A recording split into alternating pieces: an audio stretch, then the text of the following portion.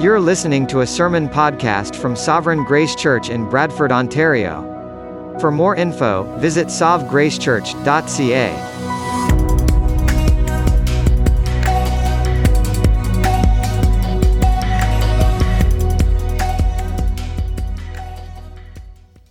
Well, I invite you to open your Bibles to Psalm 127. Psalm 127, as we begin today this mini-series on parenting that will take us to the beginning of Advent at the end of November. Our typical practice here at Sovereign Grace is, if you've been part of our church for any length of time, you'll know that we typically go through entire books of the Bible.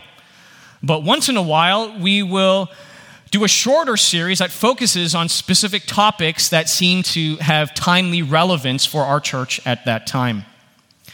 I still plan to preach these sermons on parenting expositionally, which means that we're going to be concerned with the original intent of the author and understanding what the Bible says for itself. And we're going to let the text direct the content of the sermons, but the application will be more focused on this specific topic of parenting. I'm going to try to make this series as practical as possible. But if you've ever studied the Bible on this topic of parenting, you'll know that it's not always as practical as we might like. It rarely drops into the specifics. What time do I put my kids to bed?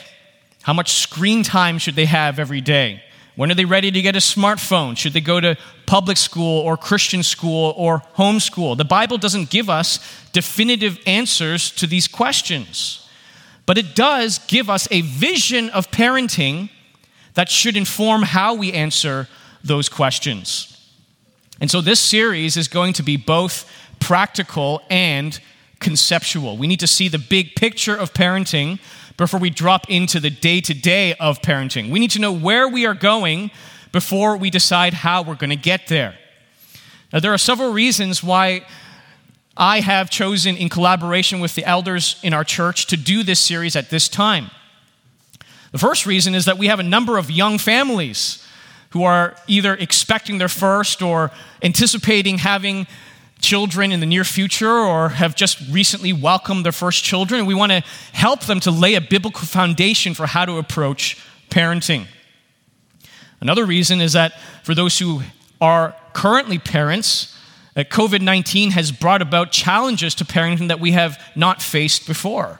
This has been a hard season, whether you have children who are young or children who are in university. For many of us, our kids have spent more time at home during COVID than they ever have before, and many of us are exhausted. We need a biblical refresher to remind us of what God has called us to do in our role as parents. And another reason why this series seems important to us is that increasingly, we find that the world has a very different vision of parenting than the Bible. And if we're not careful, the world's vision of parenting can end up having more of an influence on how we function as fathers and mothers than Scripture does. Right now, the world, generally speaking, sees parenting as being all about the happiness of our children. That is the target that we're aiming for. We are aiming for their happiness. We do what pleases them. And so if we put them in piano lessons, they don't want to do it anymore, we take them out.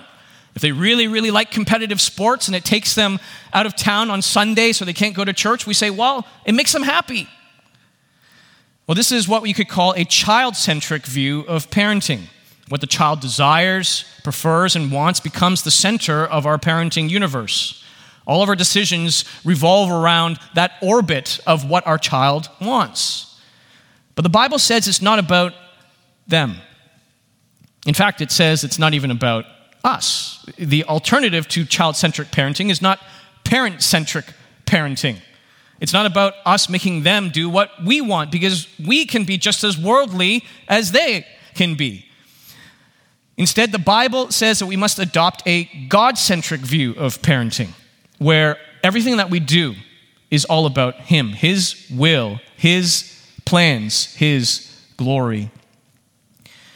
And for those who aren't parents, I know that some of you are going to enjoy this series. You're leaning in and you are ready to learn and listen and to take home some principles that hopefully one day you'll have a chance to apply in your own families. Others may find this series boring and irrelevant. Say, this isn't my season of life. I'm just waiting for the next series to begin so that I can truly pay attention. And others are going to find this series extremely difficult because you want to be a parent, but you wonder whether God will ever open that door. I want to encourage you to listen to this series in a slightly different way. Don't just ask yourself, as is typical of us, well, how does this apply to me? Or what does this say about what I have or what I don't have? Instead, ask yourself what these truths about parenting and about the family says about God, about the character and the nature of God, who He is and what He has done. If you do, then I guarantee you that this series will lead you to worship. It will give you a heart of reverence and awe at what God has done in creating the family. You can enjoy a majestic mountain scene, even if you're not walking on it. You can admire beautiful architecture, even if that house does not belong to you.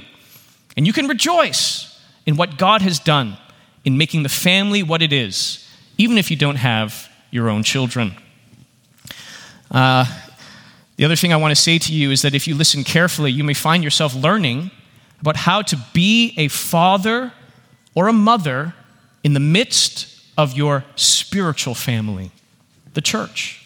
You can be a spiritual father or mother at a time when so many people come out of dysfunctional, broken families, and they don't know what it is like, what it means to be loved by someone with a parental, pure love. You can be a spiritual father or mother who plays a crucial role in raising up the next generation of believers. And so we begin this series on parenting in Psalm 127. And this psalm is going to, in many ways, set the foundation for all that we're going to study throughout this series. The heading of this psalm says it's a song of ascents of Solomon. Most of the time we glaze over that, we get right into what we think is the real substance, but often the heading can frame how we read the psalm. And that is the case here. It is important for us to note that this is a psalm of Solomon, because in 2 Samuel chapter 7, Solomon's father, King David, announced that he wanted to make a house for the Lord. He had finished building the city of Jerusalem. He had finished building his kingly palace, and he wanted to build a temple for the Lord, a house where the ark of the Lord would be stored. In response, the Lord said that He would make David a dynasty that would last forever. Listen to what the Lord says to him. The Lord declares to you that the Lord will make you a house. When your days are fulfilled and you lie down with your fathers, I will raise up your offspring after you, who shall come from your body, and I will establish his kingdom. He shall build a house for my name, and I will establish the throne of his kingdom forever. So what happens here, what we see here is that God promises to make David a house that would begin with his son Solomon and extend throughout the generations and culminate in Jesus Christ, the son of David, who would reign on David's throne forever. This is the house that Solomon is talking about in verse 1. Unless the Lord builds the house, those who build it labor in vain. There were so many times, if you read the history of David's family, where that house could have crumbled as king after king disobeyed God and worshiped idols instead of the one true living God. But God was at work, building David's house and preserving David's house until the coming of the Messiah in the eternal reign of Jesus Christ. And so this psalm is ultimately about David's house, but at the same time, it is about my house, and it is about your house. As we see verses 3 to 5, verses that were quoted by Pastor Tim, as he was praying the pastoral prayer, these verses speak not just of children of the king, but children in general. To make it clear that this psalm applies to every family that desires to see their house extend throughout the generations. A house full of faithful believers that will bring glory to God. And for that to happen, we need God to act. We need God to build the house. And so I'm calling this series, Building a House for the Lord. Because that is what parenting is all about. What we do as parents isn't about us. It's not about us living vicariously through the lives of our children. It's not about us satisfying the desires of our children. It is about the Lord. And as we parent, we want to have an eye to the generations that will come after us and after our children have come and gone. And we pray that those generations, that house, would be faithful to God as God builds it alongside us. The title of this sermon is The First Principles of Parenting. The first principles of parenting. We'll divide our text into 3 points. First, vain parenting. Second, anxious parenting. And third, blessed parenting. Now, verses 1 to 2 use 3 pictures that describe what parenting is all about. Building, protecting, and toiling. It says parenting is like building a house. To build, you need to plan, you need some wisdom, you need some skill, you need some help. Parenting is like building. Parenting is also like watching over a city. It is protective. You're looking out for dangers, and you are exercising vigilance and alertness. Parenting is also toiling. You got to do hard work. It's toiling for your bread day by day, hard work applied to feed yourself and your family. But the main point of verses 1 to 2 is that unless the Lord works, all of that is in vain. Unless the Lord builds the house, those who build it labor in vain. Unless the Lord watches over the city, the watchman stays awake in vain. It is in vain that you rise up early and go late to rest, eating the bread of anxious toil, for he gives to his beloved sleep. The word vain means empty or meaningless.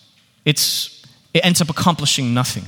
And it's used 3 times in these verses to press home the point that no matter how much you build, no matter how much you watch, no matter how much you toil, it's all in vain unless the Lord is building beside you.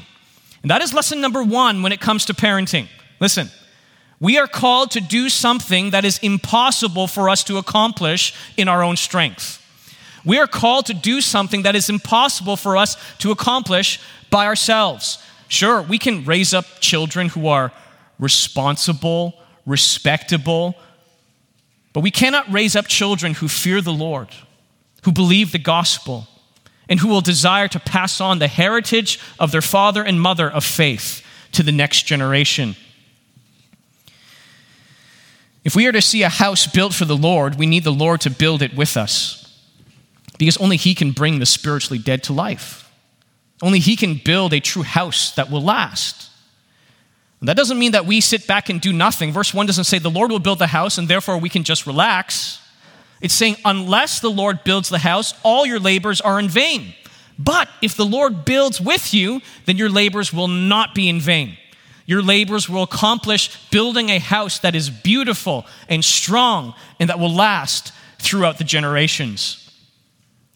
In his commentary on the Psalms, Alan Ross helpfully summarizes what it means for the Lord to build the house through us. He says, we may say that the Lord builds the house if, 1, the people build it by faith in the Lord's provisions for it. 2, in accordance with his will. 3, in a way that is pleasing to him, honest and fair. 4, dedicate it to his use and purpose. And 5, give glory to him for the accomplishment. That's so helpful for us to remember because this is not encouraging passivity. This is encouraging intentionality. It is encouraging parenting using the paradigm that God has set out in Scripture. That's what it means for the Lord to build the house alongside us. Parenting will not work if we rely on our own strength. It will not work if we rely on our own wisdom. It will only work if we submit to God's will and God's ways for what parenting is meant to be. Now, this should humble us because we like to be self-sufficient. We trust in our own opinions, and we think we see what works, and we apply it to our own families. We expect that it's going to work. And so this psalm humbles us and says, what you think will work, it will not work. This should also comfort us. It should comfort us because if the burden of change lay on us, then how are we going to respond when our children don't change? How are we going to respond when one of your kids selfishly takes a toy from her sibling? So you sit down and you're like, okay, I'm going to be a good parent here. I'm going to have a nice gospel-centered conversation and exhort my daughter to be loving and generous, just like Jesus loved us and was generous with us. And she listens, she nods her head, you pat her on the head, you go wash the dishes, and 5 minutes later she's doing the same thing. How do you respond to that? Well, if the burden of change rests on you, then parenting would be an utter disappointment again and again and again. And your response to that would be frustration and anger, disappointment with yourself, frustration with your child for failing to respond the way that you want. But this psalm reminds us that the burden is not on us. Meaningful, lasting change is impossible for us to accomplish. That burden lies on God and God alone. In his book on parenting, Paul Tripp helpfully writes this: good parenting is about becoming okay with the fact that you are powerless to change your child.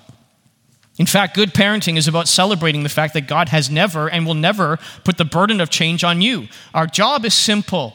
It's not to create change, but to be humble and willing instruments of change in the hands of the one and only author of change. We need God to build the house. And we need God to watch over the city. We know as parents, if you have children, you know of the protective instinct that drives our day-to-day watching over our children.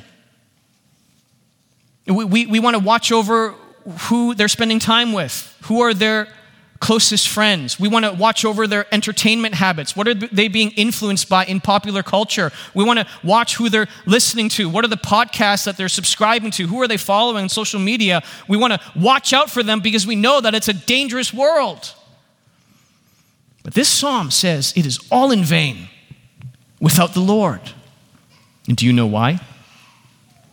It is because the greatest threat to our children does not lie out there. It lies in here. It is within the heart of your child. As John Owen put it, you can have the strongest walls and the most vigilant sentries patrolling the city gates. If there is a traitor in the city, you are going to lose the battle. And we all have a traitor in our hearts called sin. And it is ready to side with temptation and give everything up to it. And that is why we need the Lord to watch over the city with us. Because only He can see the enemy in the heart. And only He has the power to do something about it.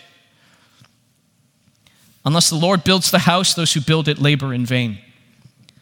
And unless the Lord watches over the city, the watchman stays awake in vain.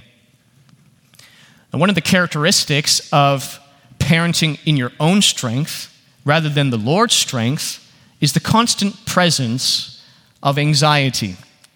This leads to our second point, anxious parenting. I need to qualify this by saying that feeling anxiety is not always sinful. It isn't wrong for you to be anxious when your child is supposed to be home at 3:30 and it's 6 o'clock. It's not sinful for you to feel anxiety when your son is spending too much time with the wrong crowd. It's not sinful to feel anxiety when your daughter is not opening up to you anymore. Being anxious for our children is part of parenting. It just comes with the territory. It is, in fact, an expression of our love for them. If in certain circumstances we did not feel anxious, it would reveal an indifference to the well-being of our children. Anxiety is not always sinful. That's why one of the reasons why Paul admitted he faced daily pressure was because of his anxiety for all the churches.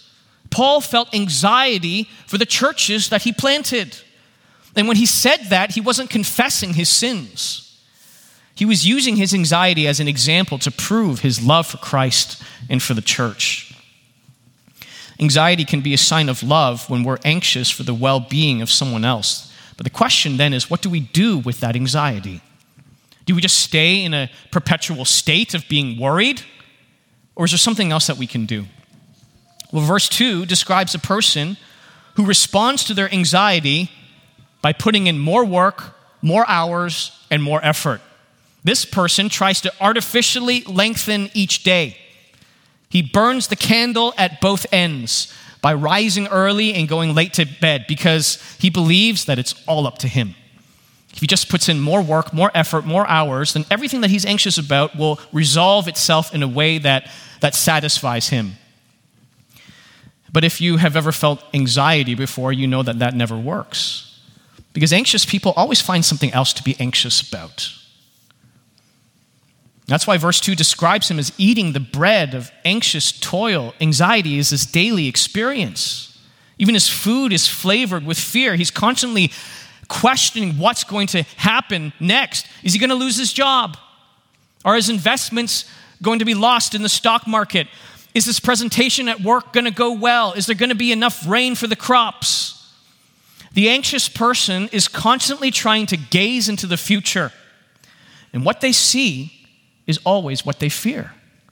The anxious person is a prophet of doom and gloom. Or as Ed Welch helpfully puts it, he says, worriers are visionaries minus the optimism. The same can be true of our parenting. As a parent, you can be a visionary minus the optimism. All you forecast is what you fear.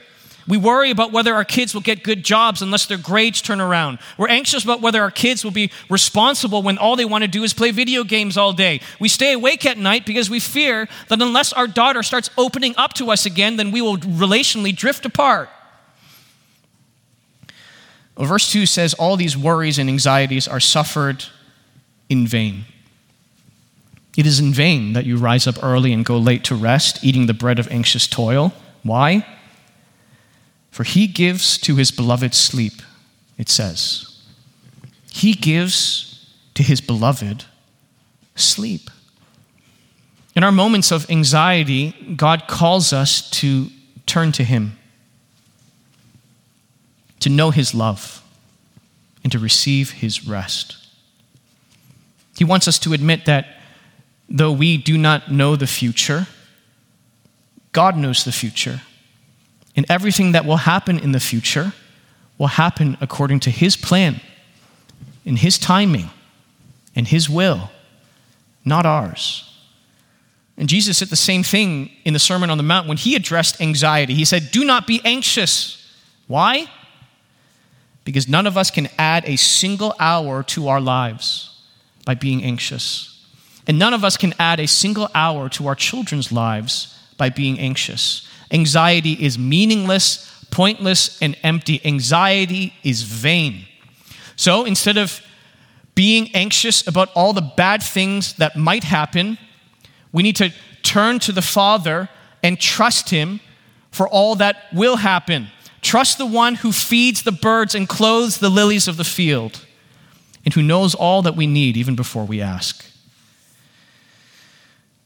Vain parenting, anxious parenting is not the pattern for God's people. This last point reveals God's plan for us. Blessed parenting, our final point.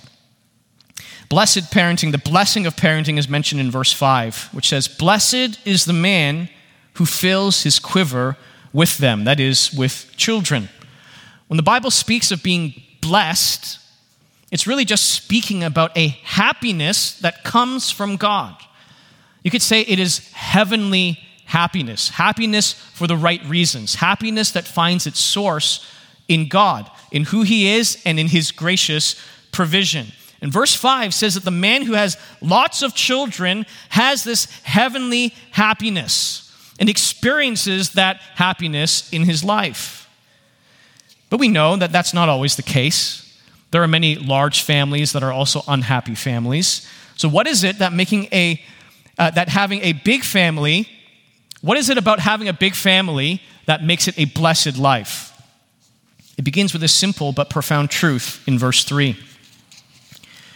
Behold, children are a heritage from the Lord, the fruit of the womb a reward. Children are a heritage from the Lord, the fruit of the womb a reward. We live in a time when children are not seen as a reward. Children can often be seen as a punishment or as an inconvenience. Children are seen as getting in the way of what we really want to do with our lives, rather than as reminders of what God wants us to do with our lives. But God wants us to receive our children as a heritage, as an inheritance from his kind and generous hand. When he gives us children, he is taking what belongs to him and entrusting them to us so that we would steward them happily on his behalf. You've probably heard people complain about how expensive children are. Perhaps you've said something like that yourself in the past. It's easy to treat family planning as merely a matter of economic consideration. I'm not saying that the cost of children is irrelevant, but the temptation behind that kind of thinking is that we fail to recognize what children truly are. Children are not just another line to add to your budgeted expenses. Children are a gift from God, the fruit of the womb a reward, and therefore they are extremely valuable. Can you imagine, in your will, giving your children a beautiful home, and you're excited about their response? They're going to be happy, especially with the hot real estate market. They're going to be so blessed, and yet their response is that they complain and grumble because of how much it will cost them to maintain that beautiful house. My friends, that is what we do when we talk about how expensive children are, or we grumble about how much they are setting us back. That should never happen. Instead, we should rejoice and celebrate that God would entrust such a precious inheritance to us. Children are valuable because they have been given to us by God. But the psalm also adds that they are valuable because of what they give back to their parents. Verses 4 and 5 say, like arrows in the hand of a warrior are the children of one's youth. Blessed is the man who fills his quiver with them. I love this picture of what parenting is all about. Parenting is about taking little sticks and turning them into arrows. It may not seem so when you're changing your 10th diaper for the day, or when you're like me the other day, I was giving our 1-year-old a bath. I briefly checked the Blue Jays score on my phone, and there he is, splashing the water with something in his hand. What is it? It's a big piece of poop. Happy as can be. A little stick that will one day turn into an arrow. Now, what are these arrows for? Verse 5 says, he shall not be put to shame when he speaks with his enemies in the gate.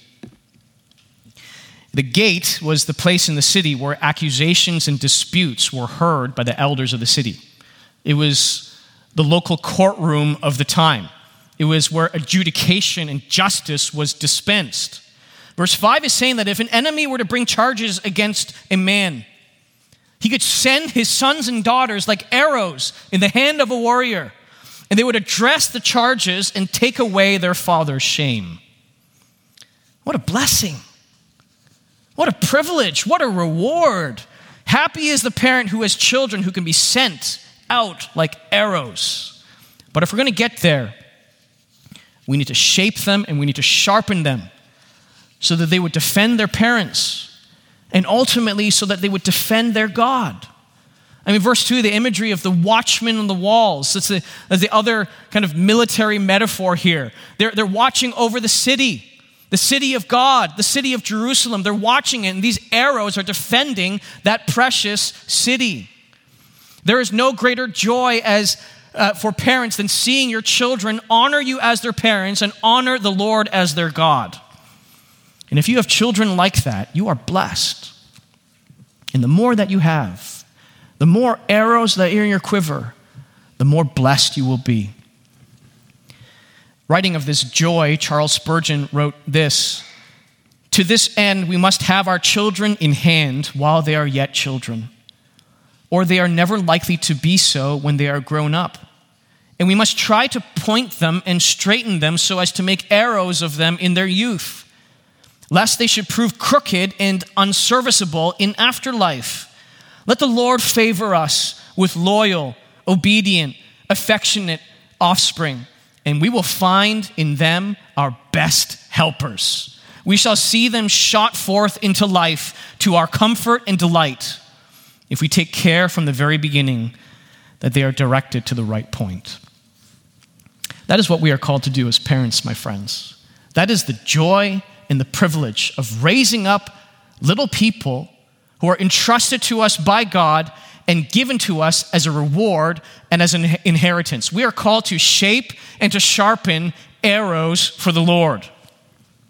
And when we do that, we know that God has done the same with his Son.